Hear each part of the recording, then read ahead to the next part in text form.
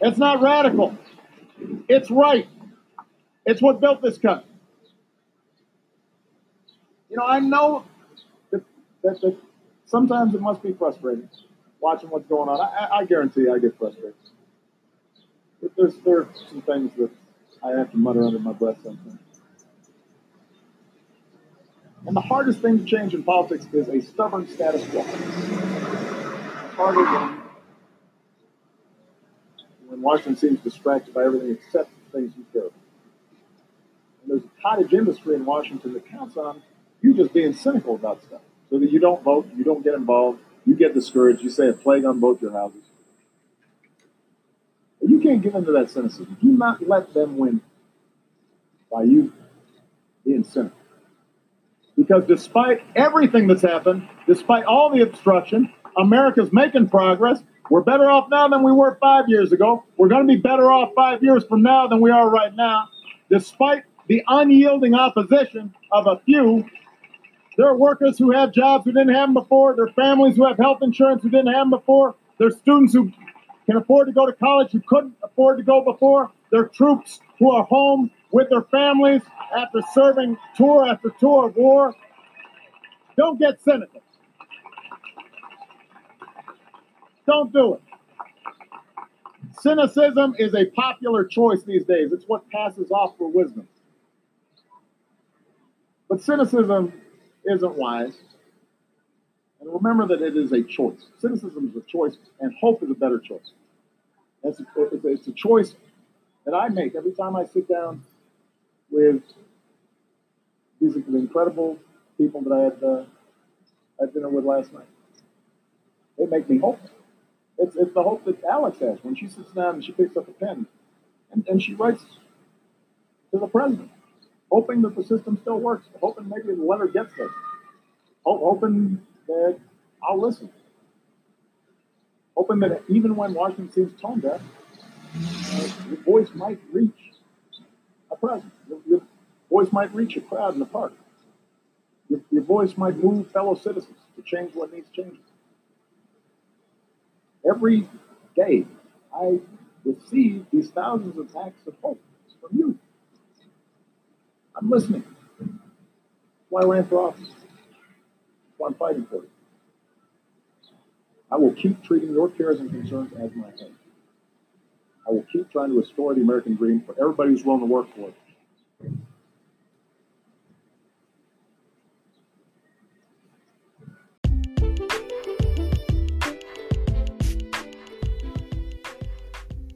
Welcome to Meaning What? I'm Matt Wiseman. At the top there, we had Barack Obama from 2014 in July, talking about cynicism is a choice. Hope is a better choice. He mentions 5 years from now, which would make it July 2019. So, as things being better then.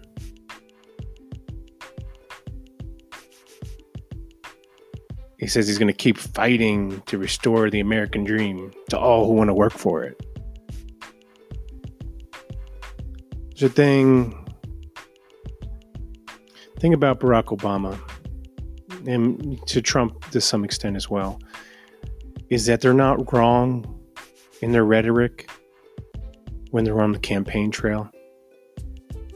They're not wrong that we have to take back the industry and the manufacturing sector that we gave to China. They're not wrong that we need to put hope first. We need to be hopeful. We need to let that guide us in our decisions. But when they govern, the policies that they support, the positions they take, the prosecution they decide to drop or pursue, those battles, those fights, forget everything that they do on the trail. Forget all the rhetoric that when they're talking to the average person. They leave us out because they think we don't know, we're not paying attention. Today I'm going to talk about frustration, voter apathy, and the choice of hope. Hope is definitely a choice. And we need it. We absolutely need hope.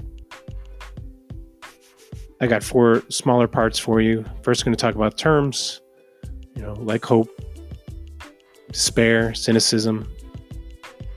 Then I'm going to do a little bit of an analysis on the Democratic Party, followed by what I believe a progressive is and how they should vote and how they should really go about their political identity. Because it's not like a Republican or a Democrat. We are different because we're believers. And we have to believe to be progressives. We have to feel accountable for our beliefs and our decisions because we're progressives. That's not universal. And lastly, just a logical end game. So what is the extension of neoliberal ideology? What is the extension of free market fundamentalism? What does that end up being? And then what is the progressive alternative to that? All right. So buckle in, and I hope you enjoy all this. Thank you.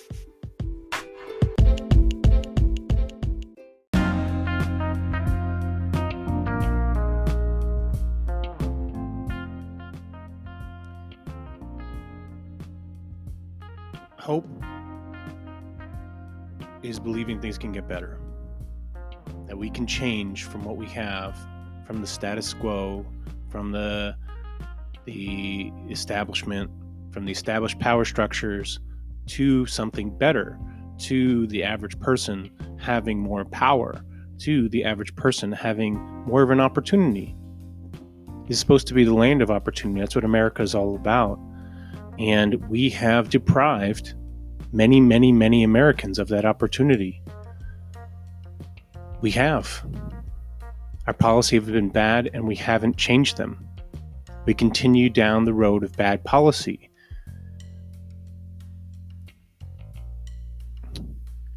The opposite of hope is despair, where you just throw up your arms and you say, whatever, it can burn down. It can't change. This is the worst possible timeline. This is the worst it can get. And it's just going to slide until it gets destroyed, just falls apart.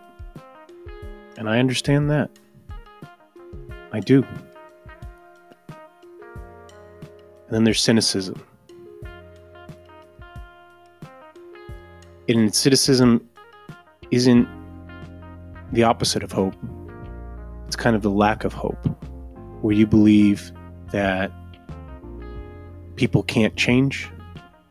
Even if you want to have hope and you're still cynical and you think this is the world we have and people are morally bankrupt in leadership, and if the citizens of a country are children and the leaders are the parents, and they get to have the say in this dogmatic top-down way, which is how most governments are arranged. There has to be some of that. Then our parents have failed us, and we're now suffering, and we're only going to suffer. That's cynical. To say that our parents can only fail us and that they don't understand us, our leaders are not looking out for us. That's cynical. We can choose to be hopeful. We can change things. We can pressure people to make the right choices. We can remove them from office. These things can happen.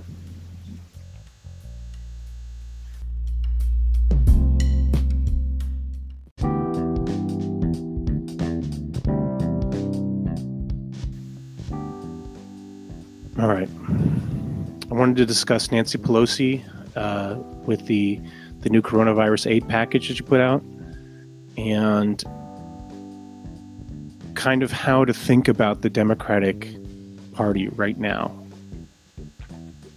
I don't know if I said this here, but I definitely said it, that as a progressive, as someone on the left, as a lifelong independent, before that as someone who doesn't have any affiliation or identification with any major party, with especially not the Republican Party.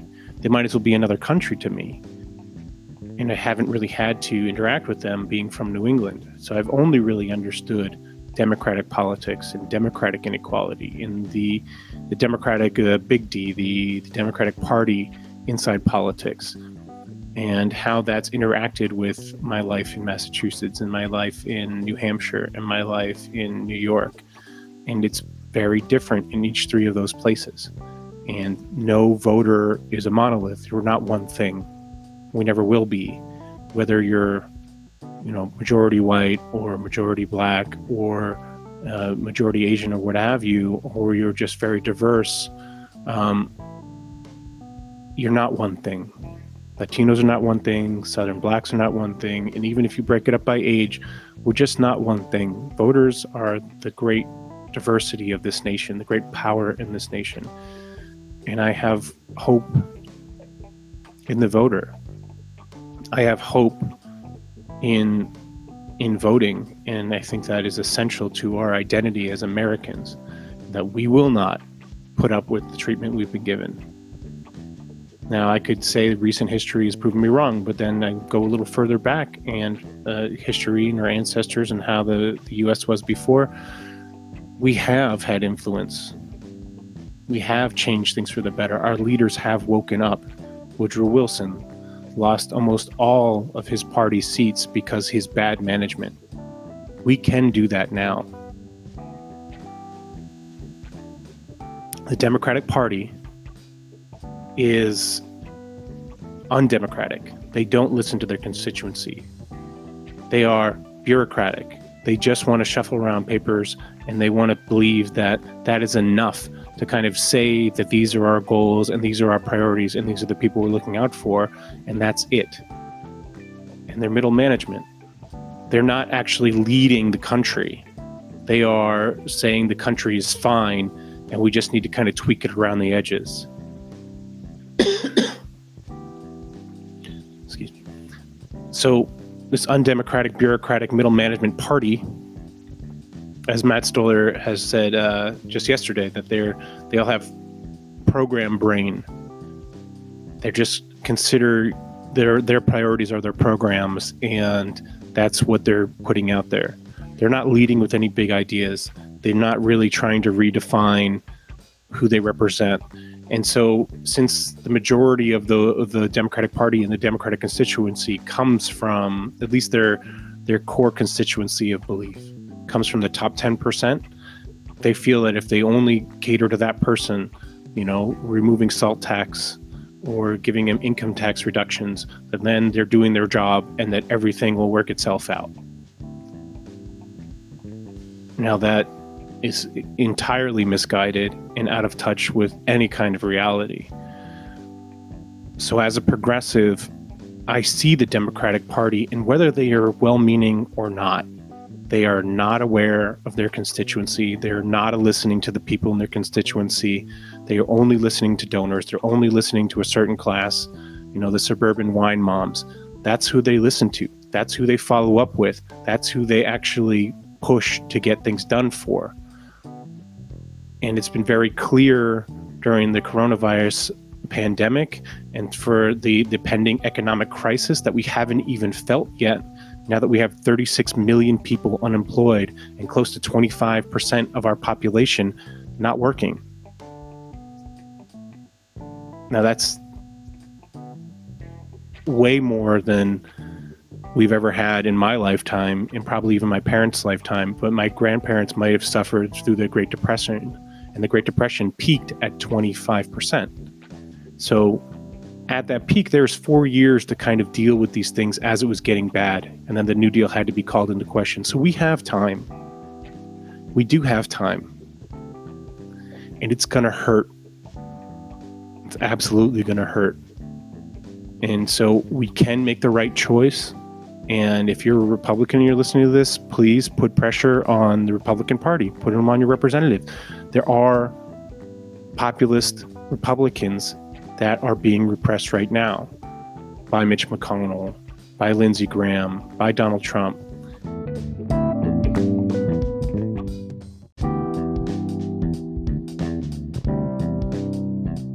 These people are so out of touch, and all they know is power, and they are holding on to power, but they are actually being obstructionists. And we can vote them out. We can change things. We do not have to have a duopoly. We do not have to have the two-party system that we have.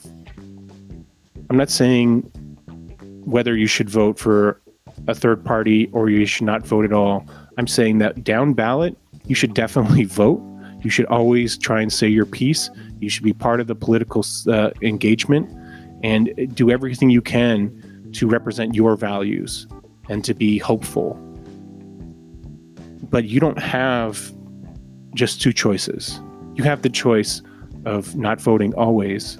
You know, you can go to the ballot, and you should go to the ballot, and you should vote down ballot. But if you don't want to vote for one of these two awful candidates, you don't have to. It's their responsibility to represent you. It's not your responsibility to choose one of the A or B, just flip a coin. That is not your responsibility. And yeah, some of them may materially be better for you and may be more aligned with you. But if you're choosing between 1 and 2, you are making the wrong choice. You need to choose the person that you think is the best person.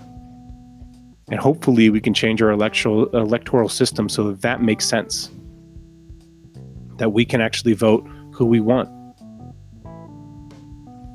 But nothing's going to change if you choose 1 or 2. If you don't vote, you absolutely don't. You're not using your voice. You still have a say, you still have a right to your opinion, but you are not using your voice. So if you're going to have a platform where you can not vote and you can say why you don't vote and then how that matters, okay. Then you're using your right of free speech to kind of explain away your lack of engagement. That's legitimate. But you need to vote unless you have this platform, unless you are someone like Russell Brand. You need to make your case the best of your ability. And if the only time you're ever going to use your voice, the only time you're going to ever use your civic action is going to be when you vote every 4 years or every 2 years, if you're going to, and you should vote in congressional races, or even every year if there's going to be local races as well. You need to vote for who you think is going to be the best, period.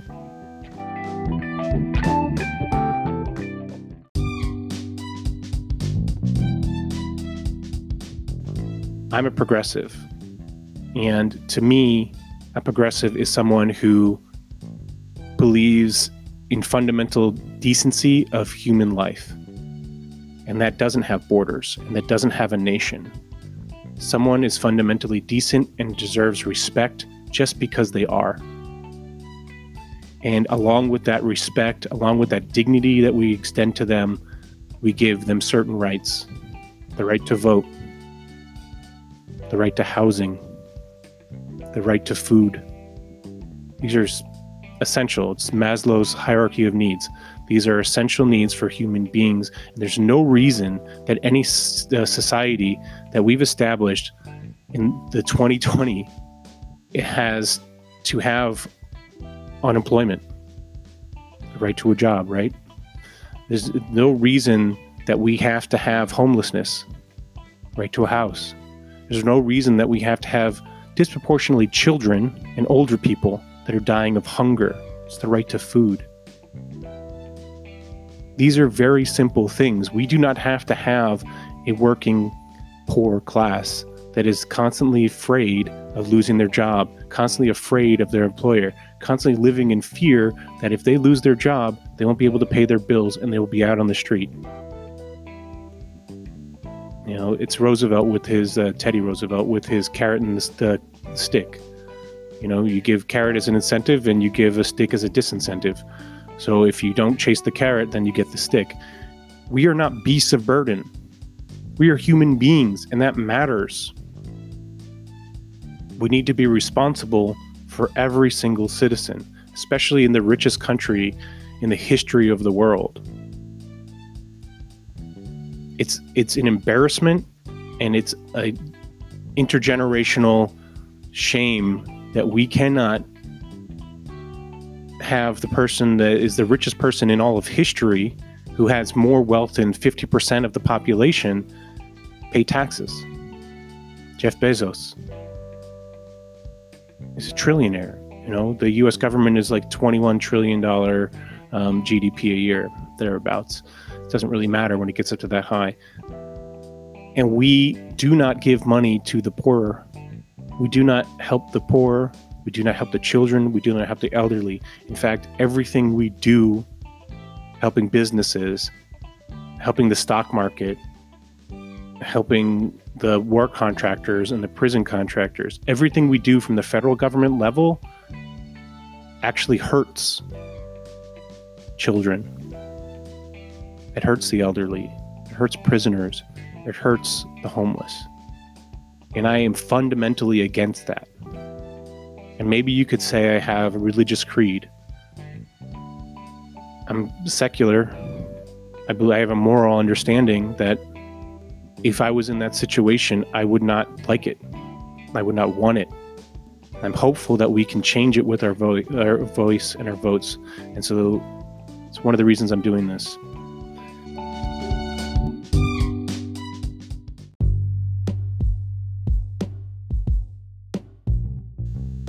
All right, I wanted to talk about one more thing. It's a logical endgame, right? So we have this market fundamentalist neoliberal policy, which is going to be the trickle-down economics of Reagan that we've kind of embraced in the whole generation. What is the logical endgame of market fundamentalism? Of saying a free market is the only market that works. Well, inequality, we've seen it. Massive inequality. Many millions of people being left out of the system. People can blame capitalism, and there's an argument for that. But I'm not even talking about that. I'm just talking about an ideology of our system right now. That the free market cures all that ails you. That helping the richest people is a cure for everyone. It's insane. And what's going to end up happening is we're either going to be like communist China, we're going to be like Russia, where the oligarchy is, communist China, where the government owns everything and they have a stake in all the major companies, or we're going to be Russia, where the government serves at the whims of big business, the oligarchy officially, and then you have somebody from the KGB, the intelligence organization that leads the country. That's Pete Buttigieg, right? He comes from naval intelligence, and he wants to be, and he's worked for Kinsey, which is a consultant group that believes in this market fundamentalism and firing tons of people to make money. So he's already groomed for that, to be our very own Vladimir Putin. And then, which materially could help people, honestly. Then there's also South Korea. South Korea has like 6 big businesses that run the entire country. We could be, that could be our future, outright oligarchy, in which case, having a businessman billionaire like Donald Trump or even like Mike Bloomberg is probably a better example, because he has a lot more money. As your leader, as government, it just kind of finishes the whole democratic process. It's over. They're going to nominate whoever they want, and they're going to continue to do it. We are really fighting as progressives for democracy, for the people. And I don't see how that's not appealing. I don't see how that's not just everybody's viewpoint. And then the progressive policy agenda. If progressives get their way, what do we have? What is the logical end game of progressive policy? Better life for every American, a more share of the wealth, more regulations and controls on big business and big government, so that it will be a big government situation instead of a small government situation. But the big governments is going to be able to make sure everybody gets decent pay, make sure everybody has a job, make sure everybody has health care, make sure everybody has a house, make sure everybody can get an education and, contribute to society and be happy. Make sure that the average person on the street is somebody that isn't going to resent you or you're going to have conflicts with, but you're actually going to be able to share in prosperity with. That's what big government can do. And it can restrict the growth of people like Facebook and Mark Zuckerberg, who recently tried to subvert our very democracy by, instituting their own Supreme Court in a way. They have their own panel that's going to say what's legitimate and what's not legitimate in content. And they're going to listen to that panel. So they're appointing their own sovereign government to kind of tell the people that use their services what free speech is, what their speech is possible. We need to stop that. We need to stop Google. We need to stop Facebook. We need to stop big agra, consolidated agriculture. We need to stop big energy. We have a lot of enemies in this nation, and a lot of them are big businesses that are exploiting their position. And they're exploiting the world.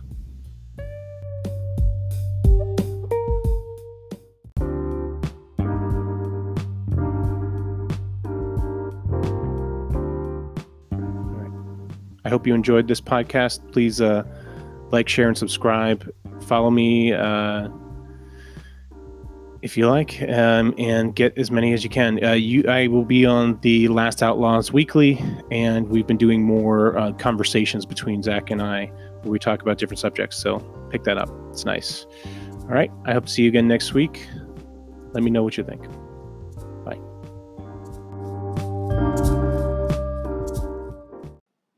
The following is a clip from Yang Speaks, Andrew Yang's podcast, where he has guest Crystal Ball. I think you're right. Like, optimism is the only choice, right? No matter how many dispiriting things I see coming across my desk every day here in this town. And, I think there are a lot of reasons to be discouraged if you believe in the values that you believe in. But there's no choice other than optimism. There's no choice other than believing that you can make that change, because the only other option is a complete, cynical nihilism where you just disengage. Fuck this shit.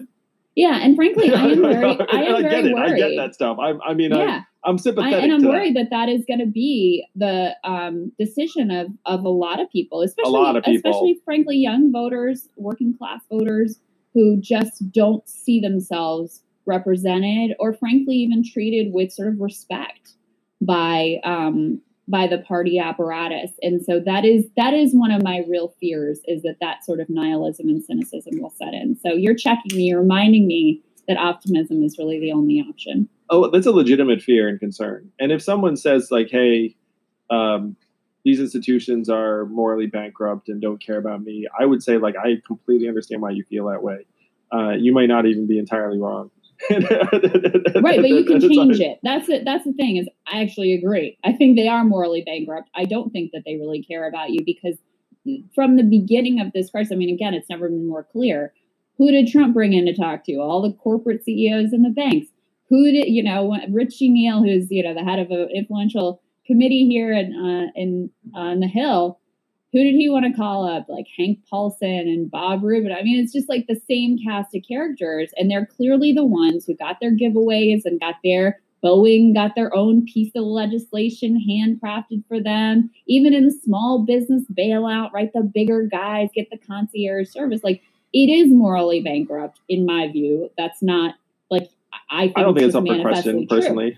But that doesn't mean it can't change. And I think that's the piece that you have to remain optimistic about. And you have to recognize that, that struggle doesn't happen like that. It doesn't happen overnight. It's not easy. There are forces that are arrayed that like the status quo, that benefit from the status quo. And so you can't get discouraged just because it doesn't happen for you this time, or because the system doesn't all change at once. It takes a sustained struggle is basically the path that you have to choose. I'm concerned about the negativity as well, because I get it. It's rational. Just like it would be entirely rational for someone to check out on politics because it seems exhausting and mind-numbing and so negative. And they'd be like, my life is better if I'm just watching Tiger King or something more diverting. And I endorse Tiger King I haven't watched it. I'm like the only person in America who has not watched Tiger King. Yeah, it's actually a well done documentary. Anyway, anyone who decides to check out, it's like, I'm sympathetic, but we don't have a choice. Like, we have to engage with the systems, with politics, and try and right the ship. And there's no other way. It's why I ran a nonprofit for the better part of 7 years. And I concluded I cannot solve the problem unless I rewrite the rules of the economy from the top down. And there was only one way to realistically do that. It was run for president and win. So, okay, let me try that. And while we did not win, like, I did feel like we made massive progress towards trying to implement a different vision. And I'm committed to that. I understand why people have given up, but we can't give up. I mean, like, there's just no choice. And one thing I admire a lot of things about you, Crystal, but you're also like this super mom. You've got like 3 kids. When you talk about being in DC, in that town, like, I get a sense you like wake up at the crack of dawn or even before dawn. You like do these shows and the rest of it. And then you're like transporting yourself like to like a totally different environment and then becoming supermom. At least this is what I'm imagining. And so, like, you're a parent like I am. It's like, we can't give up because, our kids need us to win. That's it. That's it exactly. And also, and not just our kids. Look, our kids, let's be real, have a lot of advantages and are incredibly lucky and privileged within this system and society. But, like, do I want them to grow up in the kind of brutal place that would pick, like, certain people deserve to have it all and other people deserve to basically, like, deliver their sushi at 2 a.m. for scraps and not have health insurance? No, I don't think that's good for anyone. I don't think it's obviously not good for the people who are, on the front lines, making low wages, struggling every day. Like, it's obviously bad for them.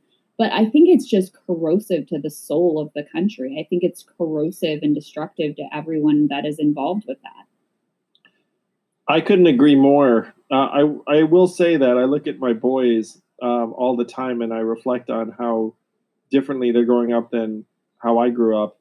And one of my boys is autistic, but neither of them is particularly rugged. I'll tell you that. Like, they, I look at them and it was like, these kids are so lucky would be the euphemism, I guess, where, it's like, like just a lot of things are going on. But I agree with you that that even the winners lose in this winner-take-all system. And you're seeing it too. If you were to just be driven by like mental health indicators, like, you go to even elite college campuses, the kids are fucking miserable. Like these are like the offspring of the people that like scratched and clawed their way to the top. And then what was the point? That there is this inhumanity that punishes us all. And certainly it punishes the people who are left in material deprivation and early deaths and poverty first and most immediately. But it is corruptive for everyone. And there are all of these material incentives right now that distort our behaviors in ways that make us just worse people. There are a lot of folks that, and you climb to the top of one of these hierarchies, and then you've sacrificed so much for all of this wealth, and then you're like, all right, I guess it must have been for the money. So this money must be the end all be all. That's why I became an asshole over the last number of years. That's exactly right. And we have to have, and I don't know if you're a fan of the economist Thomas Piketty, who's done, seminal works along with his colleagues on inequality, and he has a new book out that it's very long, but I'm working on it. But one of the things that he lays out is how throughout human history, societies have always had to construct narratives and mythology around why some people deserve this much and other people deserve the scraps. And we tend to think that our mythology is like better than, if you're talking about like feudal or kings and queens and all of that. You mean our meritocracy mythology?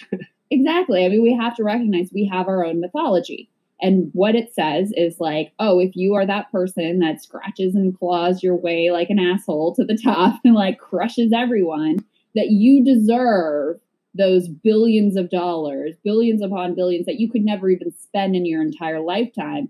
While I worked these hard other for that people, money, Crystal. I worked hard for that money. And you deserve it, Andrew. You deserve it all.